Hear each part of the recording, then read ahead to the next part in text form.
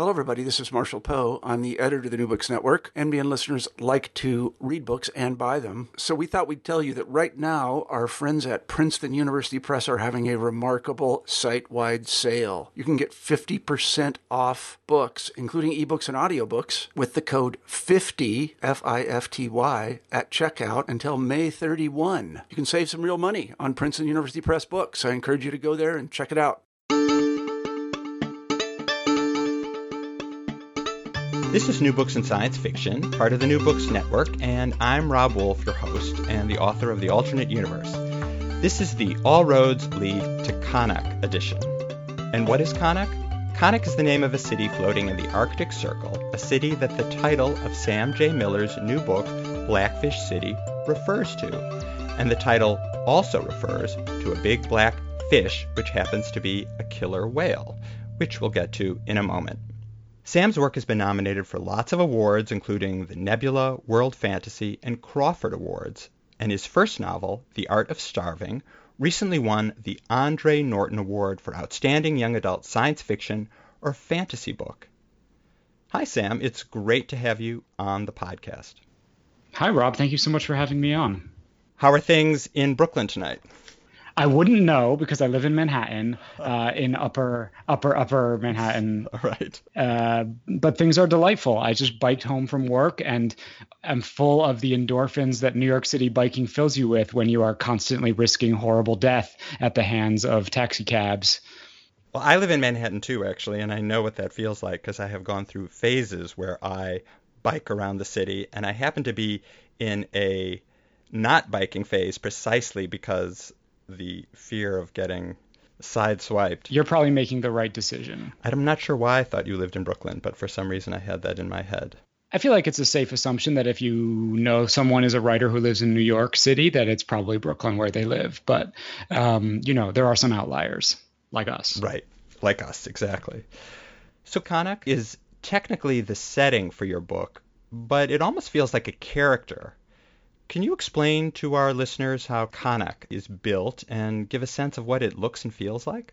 Sure. So Qaanaaq is a floating city in the Arctic after rising sea levels have transformed the globe and rendered a lot of the largest population centers uninhabitable or transformed beyond recognition. And when sort of like polar ice melt has opened up the Arctic for resource exploitation. And so it's sort of like this booming frontier. And there are in my novel, there are many floating cities, and there are many sort of technologies and philosophies behind them. And Qaanaaq is a pretty highly regulated one. Some are pretty unregulated and very frontier-y, but Qaanaaq is regulated and has it's an 8-armed asterisk. Has 8 arms, each a kilometer long. It's home to about 1 million people. It has it's situated atop a geothermal vent, so all of its energy is 100% renewable and sustainable. And so it's sort of gnarly and salty city where people live, pretty crowded, but also, as with most cities, a pretty wide range between very comfortable and very uncomfortable, depending on how much money they have. Well, I know you grew up in a small town not too far from New York City, a couple hours north of New York City, Hudson, New York. Yep. But I can tell from the way you write about Qaanaaq that you love big cities and some of the things you just described, their diversity and their complex social structures. And your book is really filled with all the things that make urban life gritty and exciting and challenging as well. And it made me wonder what a big city offers your characters and also offers you as a setting for fiction. Yeah, I mean, like you said, I grew up in a small town, and small towns have a lot to offer fiction. There's a lot of stories you can tell there, but it doesn't have a lot to offer me as a place to live. And the city has always been the place where I knew I would find myself. As a gay person, it's often hard to find to build a good life in a small town and find a community of people like you. So the idea that there's a place where people can go who are different but would find a community of other folks who are like themselves was always a big part of why I wanted to move to New York City. And the fact that you have so many people from so many places and so many different experiences building a community together and sharing and sometimes fighting over space is super exciting to me. And there's so much food in a big city. There's so much things that you can buy. So I think that for fiction, as for me in my life, there's just so much happening, and I'm just like endlessly fascinated by human beings and what they do. So the ability to just watch people and to make friends from all over the social and economic and cultural and national spectrum is something really special and sometimes easy to take for granted.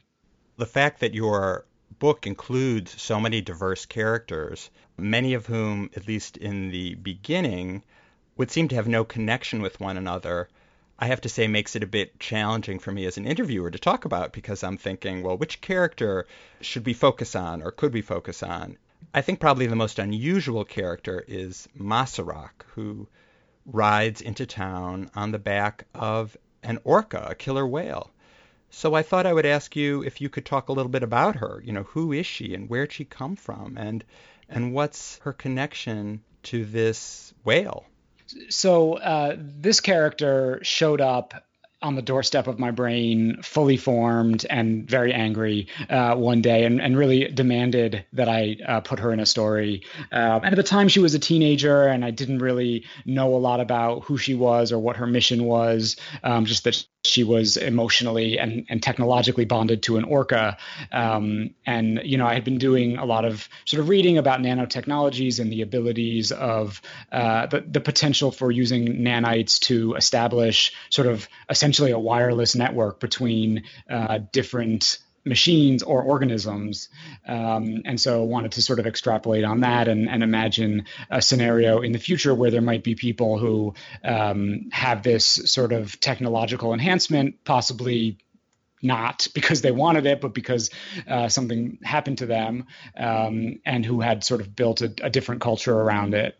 And so, she's arrived in town. She didn't stay a teenager long, but she did arrive in a city that was kind of a hotbed of excitement, but also horror and atrocity and beautiful things and terrible things, and on a mission that would slowly draw together a bunch of people from all over the spectrum of what makes up the city. So I had her, and then the rest of the story sort of fell in line with around figuring out who she was and what she wanted. And is that how characters develop for you? Do you walk around with characters for a while in your head before they show up on paper?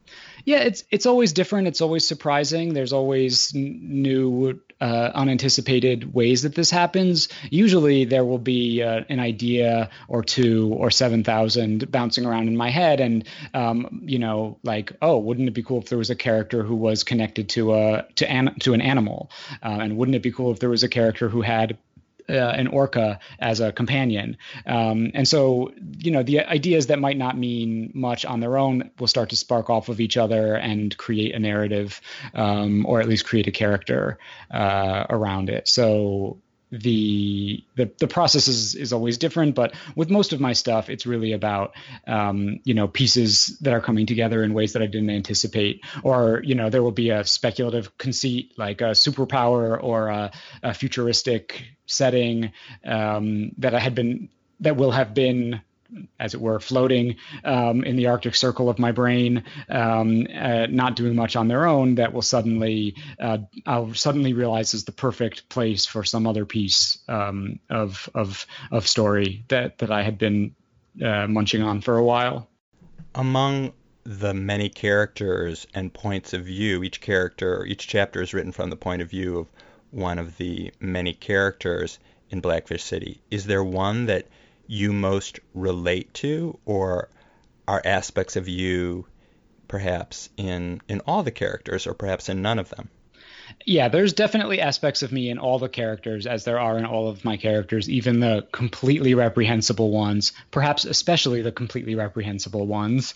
But I think that the character of Phil has a lot of resonance for me. And, again, this is probably because he's reprehensible, but also because he's somebody who comes from a certain degree of relative privilege, and who is a gay man whose identity is really bound up in sex and the sort of pursuit of it, and the sort of liberated having of it, who sort of becomes aware of some of the complexities of his city that he wasn't aware of. And I'm just a really big sucker for the narrative arc of a character who's sort of goes from a place of benefiting from or participating in a system of oppression to sort of undermining it or realizing that they're the one to destroy it.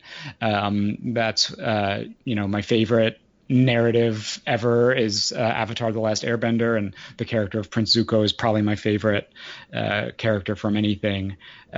So this idea of a prince who realizes that he's actually the heir to a genocidal imperialist nation, and his responsibility isn't to uphold that, but to end that.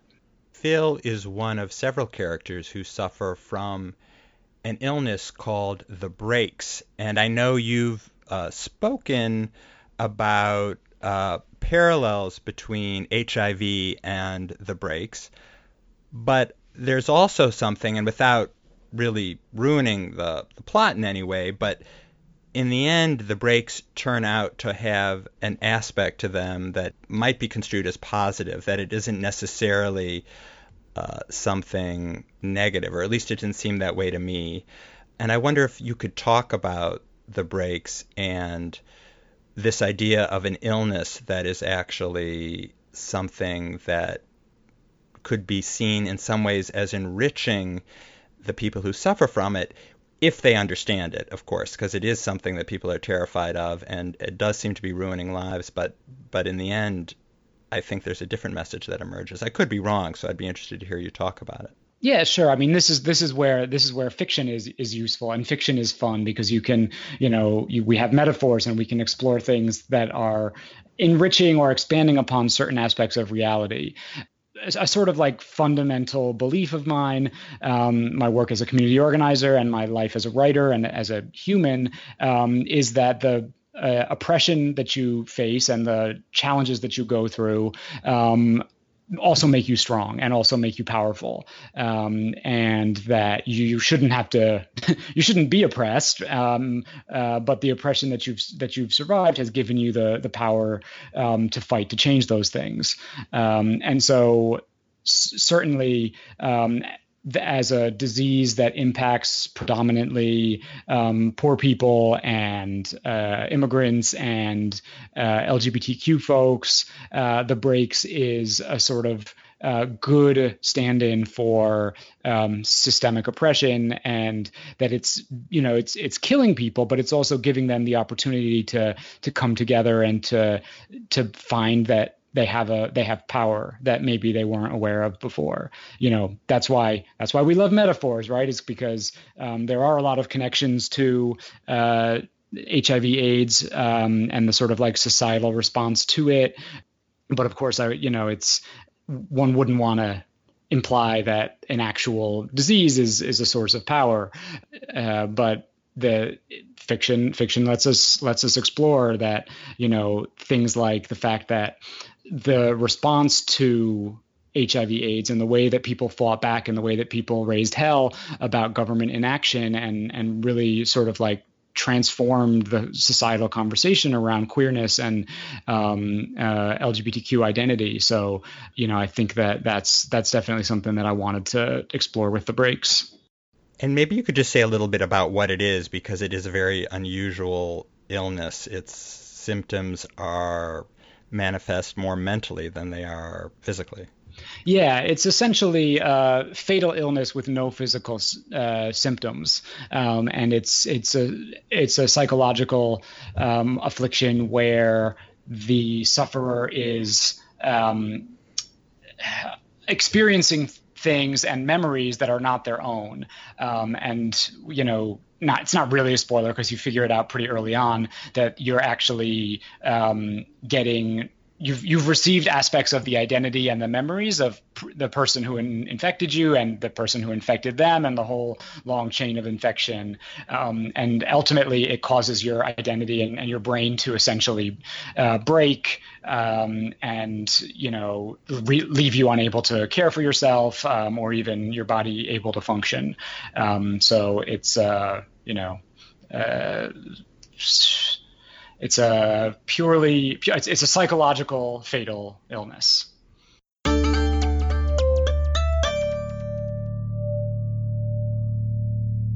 So we've already discussed your love of or your fascination with big cities, and I think Blackfish City conveys the love of a lot of other things, like cool wild animals like the orca, and there's a polar bear, and there's a little monkey, and it also conveys, I think, a love of family, because family ends up being something that's really important to your characters. I wondered how that became a central theme of the book for you. Yeah, I mean, so a lot of it came from this. I knew that this was a book about love, and that the Orcamancer, that her mission, even though it will involve a lot of bloodshed and a lot of killing of evildoers, was ultimately about love and someone that she loved. And so once I had that grounding and once I knew what that was all about, the rest of the story really fell in line around that and really wanting to tell a story that was about the ways that we are saved by our family, the ways that we're sometimes held back or harmed by our family, but just the love that we have and the ways that the things that we get from them, the ways that our family has made us strong or powerful or whatever.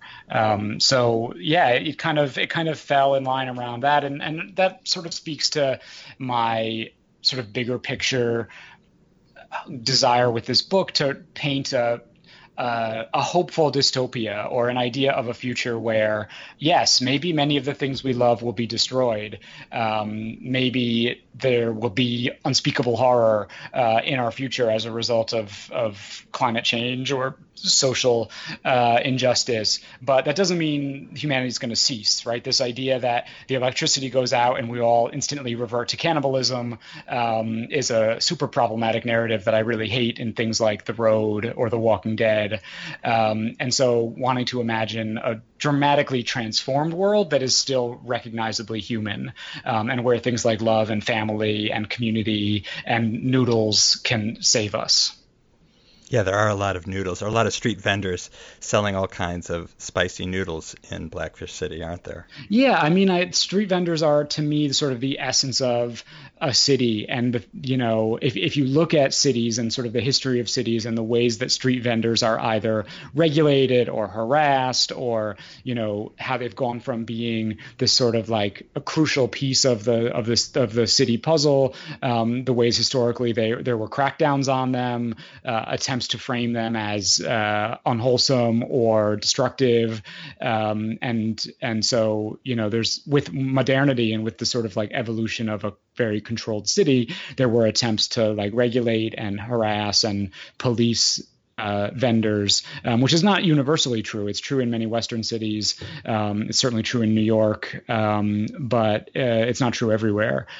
So I wanted to imagine a city where many of the sort of problematic things that have been the prime directives of urban policy over the past 30 years in cities like New York were no longer true, right? Like, maybe you don't need a racist police force in order to have a functional city. Maybe you don't need to make homeless people's lives miserable as your sort of prime mandate for how architecture and public space and access to bathrooms and other things happen. I just wanted to go back to something you said previously, mentioning The Walking Dead and The Road, it got me thinking that even though things are pretty horrible there, one thing that does rise to the surface are, in fact, human connections. I mean, in The Road, the father's trying to protect his child, and that's his main motivation. Also, in The Walking Dead, what motivates people are their connections. So I just thought, I mean, it's interesting, even in those very bleak settings, that's maybe one of the few hopeful things that the creators of those stories put forward.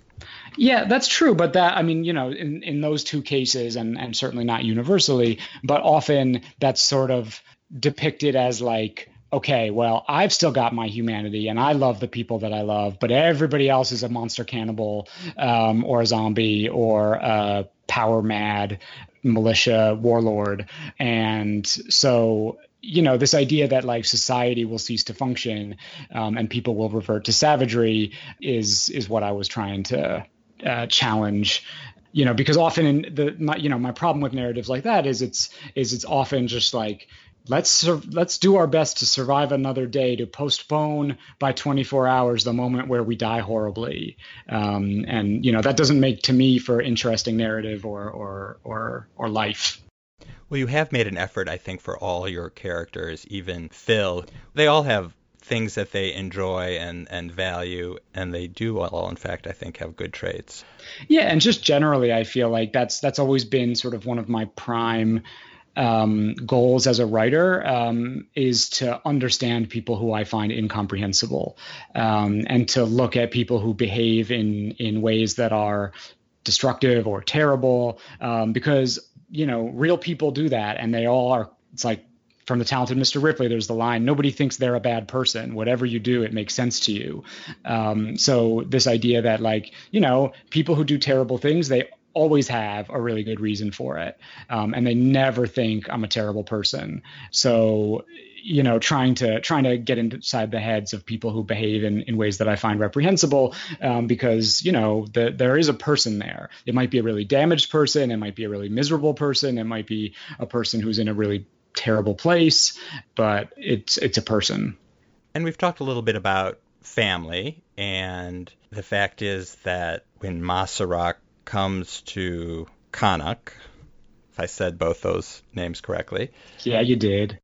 She ends up being the bond that brings these disparate characters in your book together. And so talking a little bit more about the theme of family, I wonder if you think some people might find it ironic. I'm not one of those people, or at least unusual, that a gay man like yourself is celebrating the loving bonds that hold families together, especially when, in the not too distant past, LGBTQ folks were more often experience rejection by their families than a loving embrace. And so maybe it's not the first theme that some people might associate with a gay author.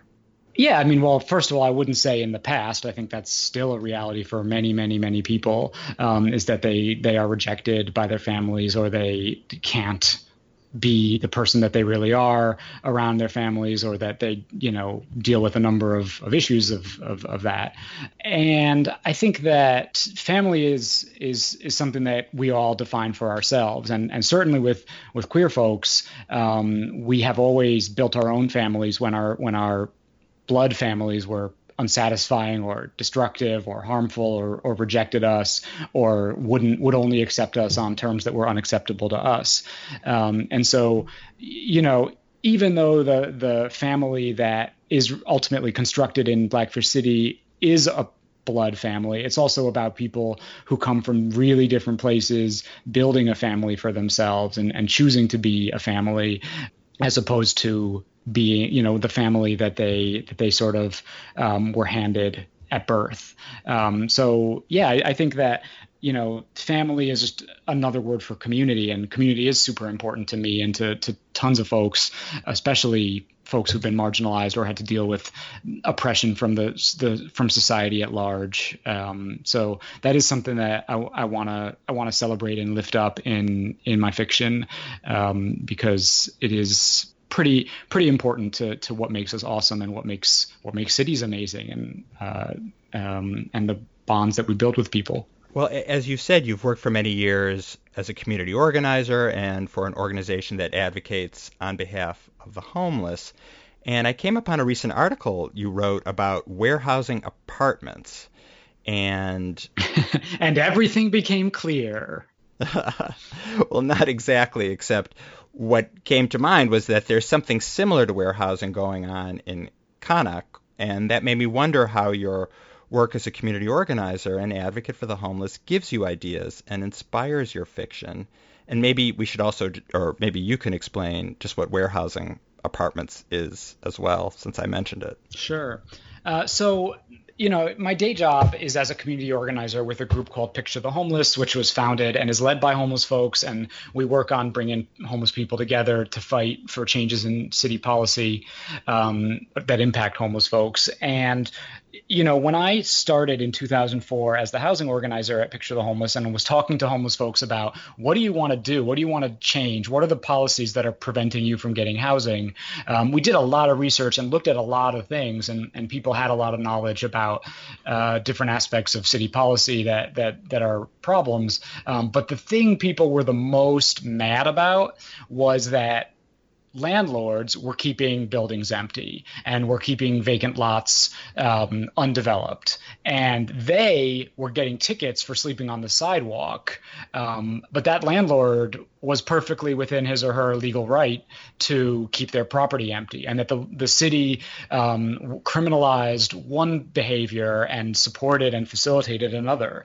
So the injustice of warehousing, of landlords keeping properties off the market, was the thing that our members were most outraged about, and that really led to us wanting to look into that and look at how we could change that and see what we could learn about the problem, because it's a very invisible problem. People aren't really aware of it. Folks don't always look up and notice how many buildings are boarded up. And so the more we learned about it and the sort of way that it happens, it became really apparent that, landlords were keeping buildings empty because it's supply and demand. And if you keep the supply low, the demand will be high and you can make more money. And that if there are people who are living on the streets or in shelters as a result of that, then that's just fine as far as real estate is concerned, because that's the boogeyman that frightens everybody else into paying really high rents, because you don't want to end up like that guy. So that's something that we've spent 14 years trying to force the city to, fix, and often at great in the face of great opposition or just ignorance or denial that it's even a thing that happens.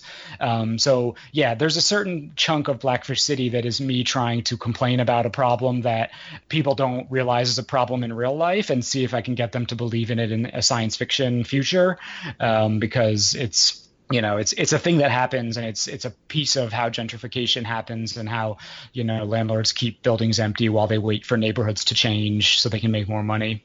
Well, one thing that reminds me of New York in Blackfish City is the presence of very rich people in New York City, but in some sense their invisibility as well. I mean, as the rest of us are biking or riding the subway, they're in the ether somewhere, they're taking their private cars and they live in beautiful apartments. So that felt very familiar, because you have the shareholders in Blackfish City who are invisible as well. No one really knows who they are.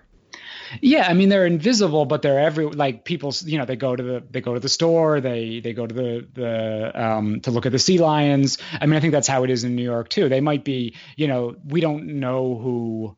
People aren't wearing signs that say like, I'm an evil gentrifier, right? People are participating in and are part of the transformation of the city in different ways that we can't always see. And so, that's just part of how cities function, that you have great wealth alongside great poverty, and people are rubbing elbows in some ways very positively, right? Like one of my friends who's a member of the board of directors of Picture the Homeless, he panhandles in front of Grand Central Terminal, and he's been doing it for 30 years, and everybody knows him, and he has a lot of friends, and many of them are very wealthy and give him money and treat him with a lot of respect and love, and he treats them likewise. So it's not necessarily always an antagonistic thing. It's the nature of the city that some people have great wealth and some people don't, and that we're sort of exploiting each other and profiting from each other's suffering in different ways.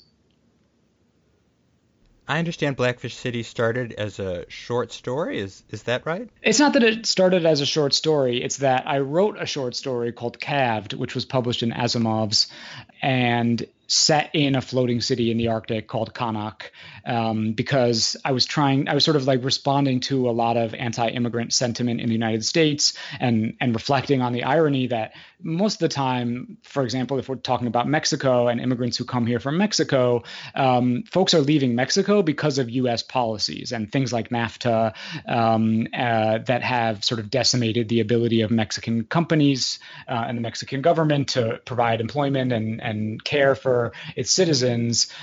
So people are fleeing hellish conditions that we helped make, and then they come here and get treated like shit again. So, sort of imagining a future where that'll be us, right? And where we have, created the hellish landscape that may be in our future if some climate change predictions come true, and that we would then have to flee to a city or a place where we would be the object of the hate and scorn that we once inflicted on others. So that was that story. And then once the Orcamancer showed up in my head and I was imagining her on this mission, arriving in this strange place, it just felt right that it would be this city that I had already figured out in my head how it worked and what are its sort of like very basic rules. And all of my work takes place in a shared universe, so there's a lot of pieces of other stories of mine in Blackfish City and vice versa. So there's always a little bit of me. I don't want to say being lazy and just substituting something I already did, but definitely connecting to a sort of central world and narrative. And how do you balance your day job as a community organizer and your writing? They definitely reinforce and feed and facilitate each other. It is I love my job. I find it really rewarding. I love the people that I work with. Homeless folks in New York City and everywhere are dealing with really horrific stuff, but are also human and are also amazing and have wisdom and power and strength and humor that I certainly don't have, and I wouldn't be able to respond to that situation with the same way they have. And so that is endlessly rewarding for me and reinvigorating to see that, the sort of boundless power and beauty of the human spirit. And also there's the fact that people are dealing with all this terrible stuff, but that they're not helpless and that they do have a way to fight back, and that we provide this kind of like safe, nonviolent, peaceful, political opportunity to fight to change policies. When you're being kicked awake by the cops at 2 a.m. and told get out of here, even though you're not breaking any laws, there's no real positive way to fight back, right? But going to meetings with other homeless folks and pressuring the city and meeting with legislators and police chiefs and others to put pressure on them to change things is really special and rewarding for me to be able to facilitate that. So, I definitely get a lot out of my job, and it's a helpful thing to be able to step away from the desk once in a while. I think that if I wasn't doing it, my work would really suffer because I wouldn't, I would sort of be in my own head too much, and I wouldn't be sort of challenged to step away from the paper and see the world.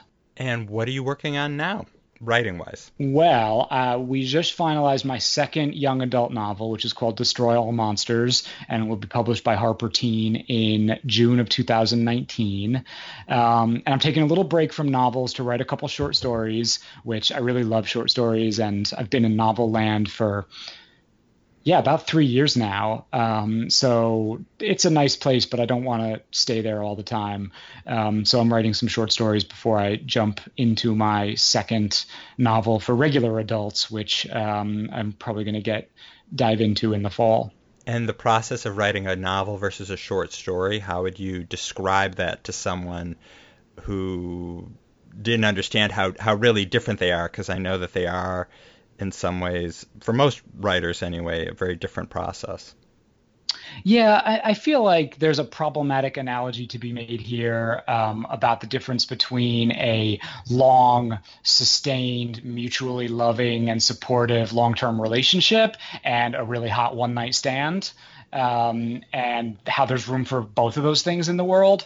And so I think that's the best analogy I can come up with for the difference between novels and short stories. One, they engage you differently. They allow you to explore different things. It's a different emotional experience for the reader. And often short stories are places to play with things that you don't want to dedicate a ton of energy and time to, but that you want to play with in a sort of more fun and lighthearted or serious but not super deep kind of way. Well, you make short stories sound like a lot more fun, and the novels kind of, I see a couple sitting staring at each other looking kind of bored over a plate of spaghetti after many years of marriage. That's not my intention, because I love novels and I love short stories, but it's a deeper thing, right? I mean, that's the thing about marriage that's beautiful, is that by getting to know somebody, by getting to sort of build that kind of emotional bond with somebody, there's riches there that you're not going to get from a quickie with a stranger. Right. Okay. So maybe it's a delicious gourmet meal that they made together, that they're one of their favorite meals, and they're enjoying wine and beautiful music too. So you just changed the picture. Exactly. Well, thank you so much for coming on the show. Thank you so much for having me. It's been a blast. I've been talking with Sam J. Miller about Blackfish City, which came out from Echo HarperCollins in April. For more interviews, please subscribe to the New Books in Science Fiction podcast on your favorite podcasting app, or visit newbooksnetwork.com and click on the science fiction show link. Our theme music is by Michael Aaron of quivernyc.com. The editor-in-chief of the New Books Network is Marshall Poe, and the editor is Leanne Wilson. And consider leaving a review or giving us lots of stars if you like the show. I'm Rob Wolf, and I'm gratified you stuck around to the end of this episode. Thanks very much.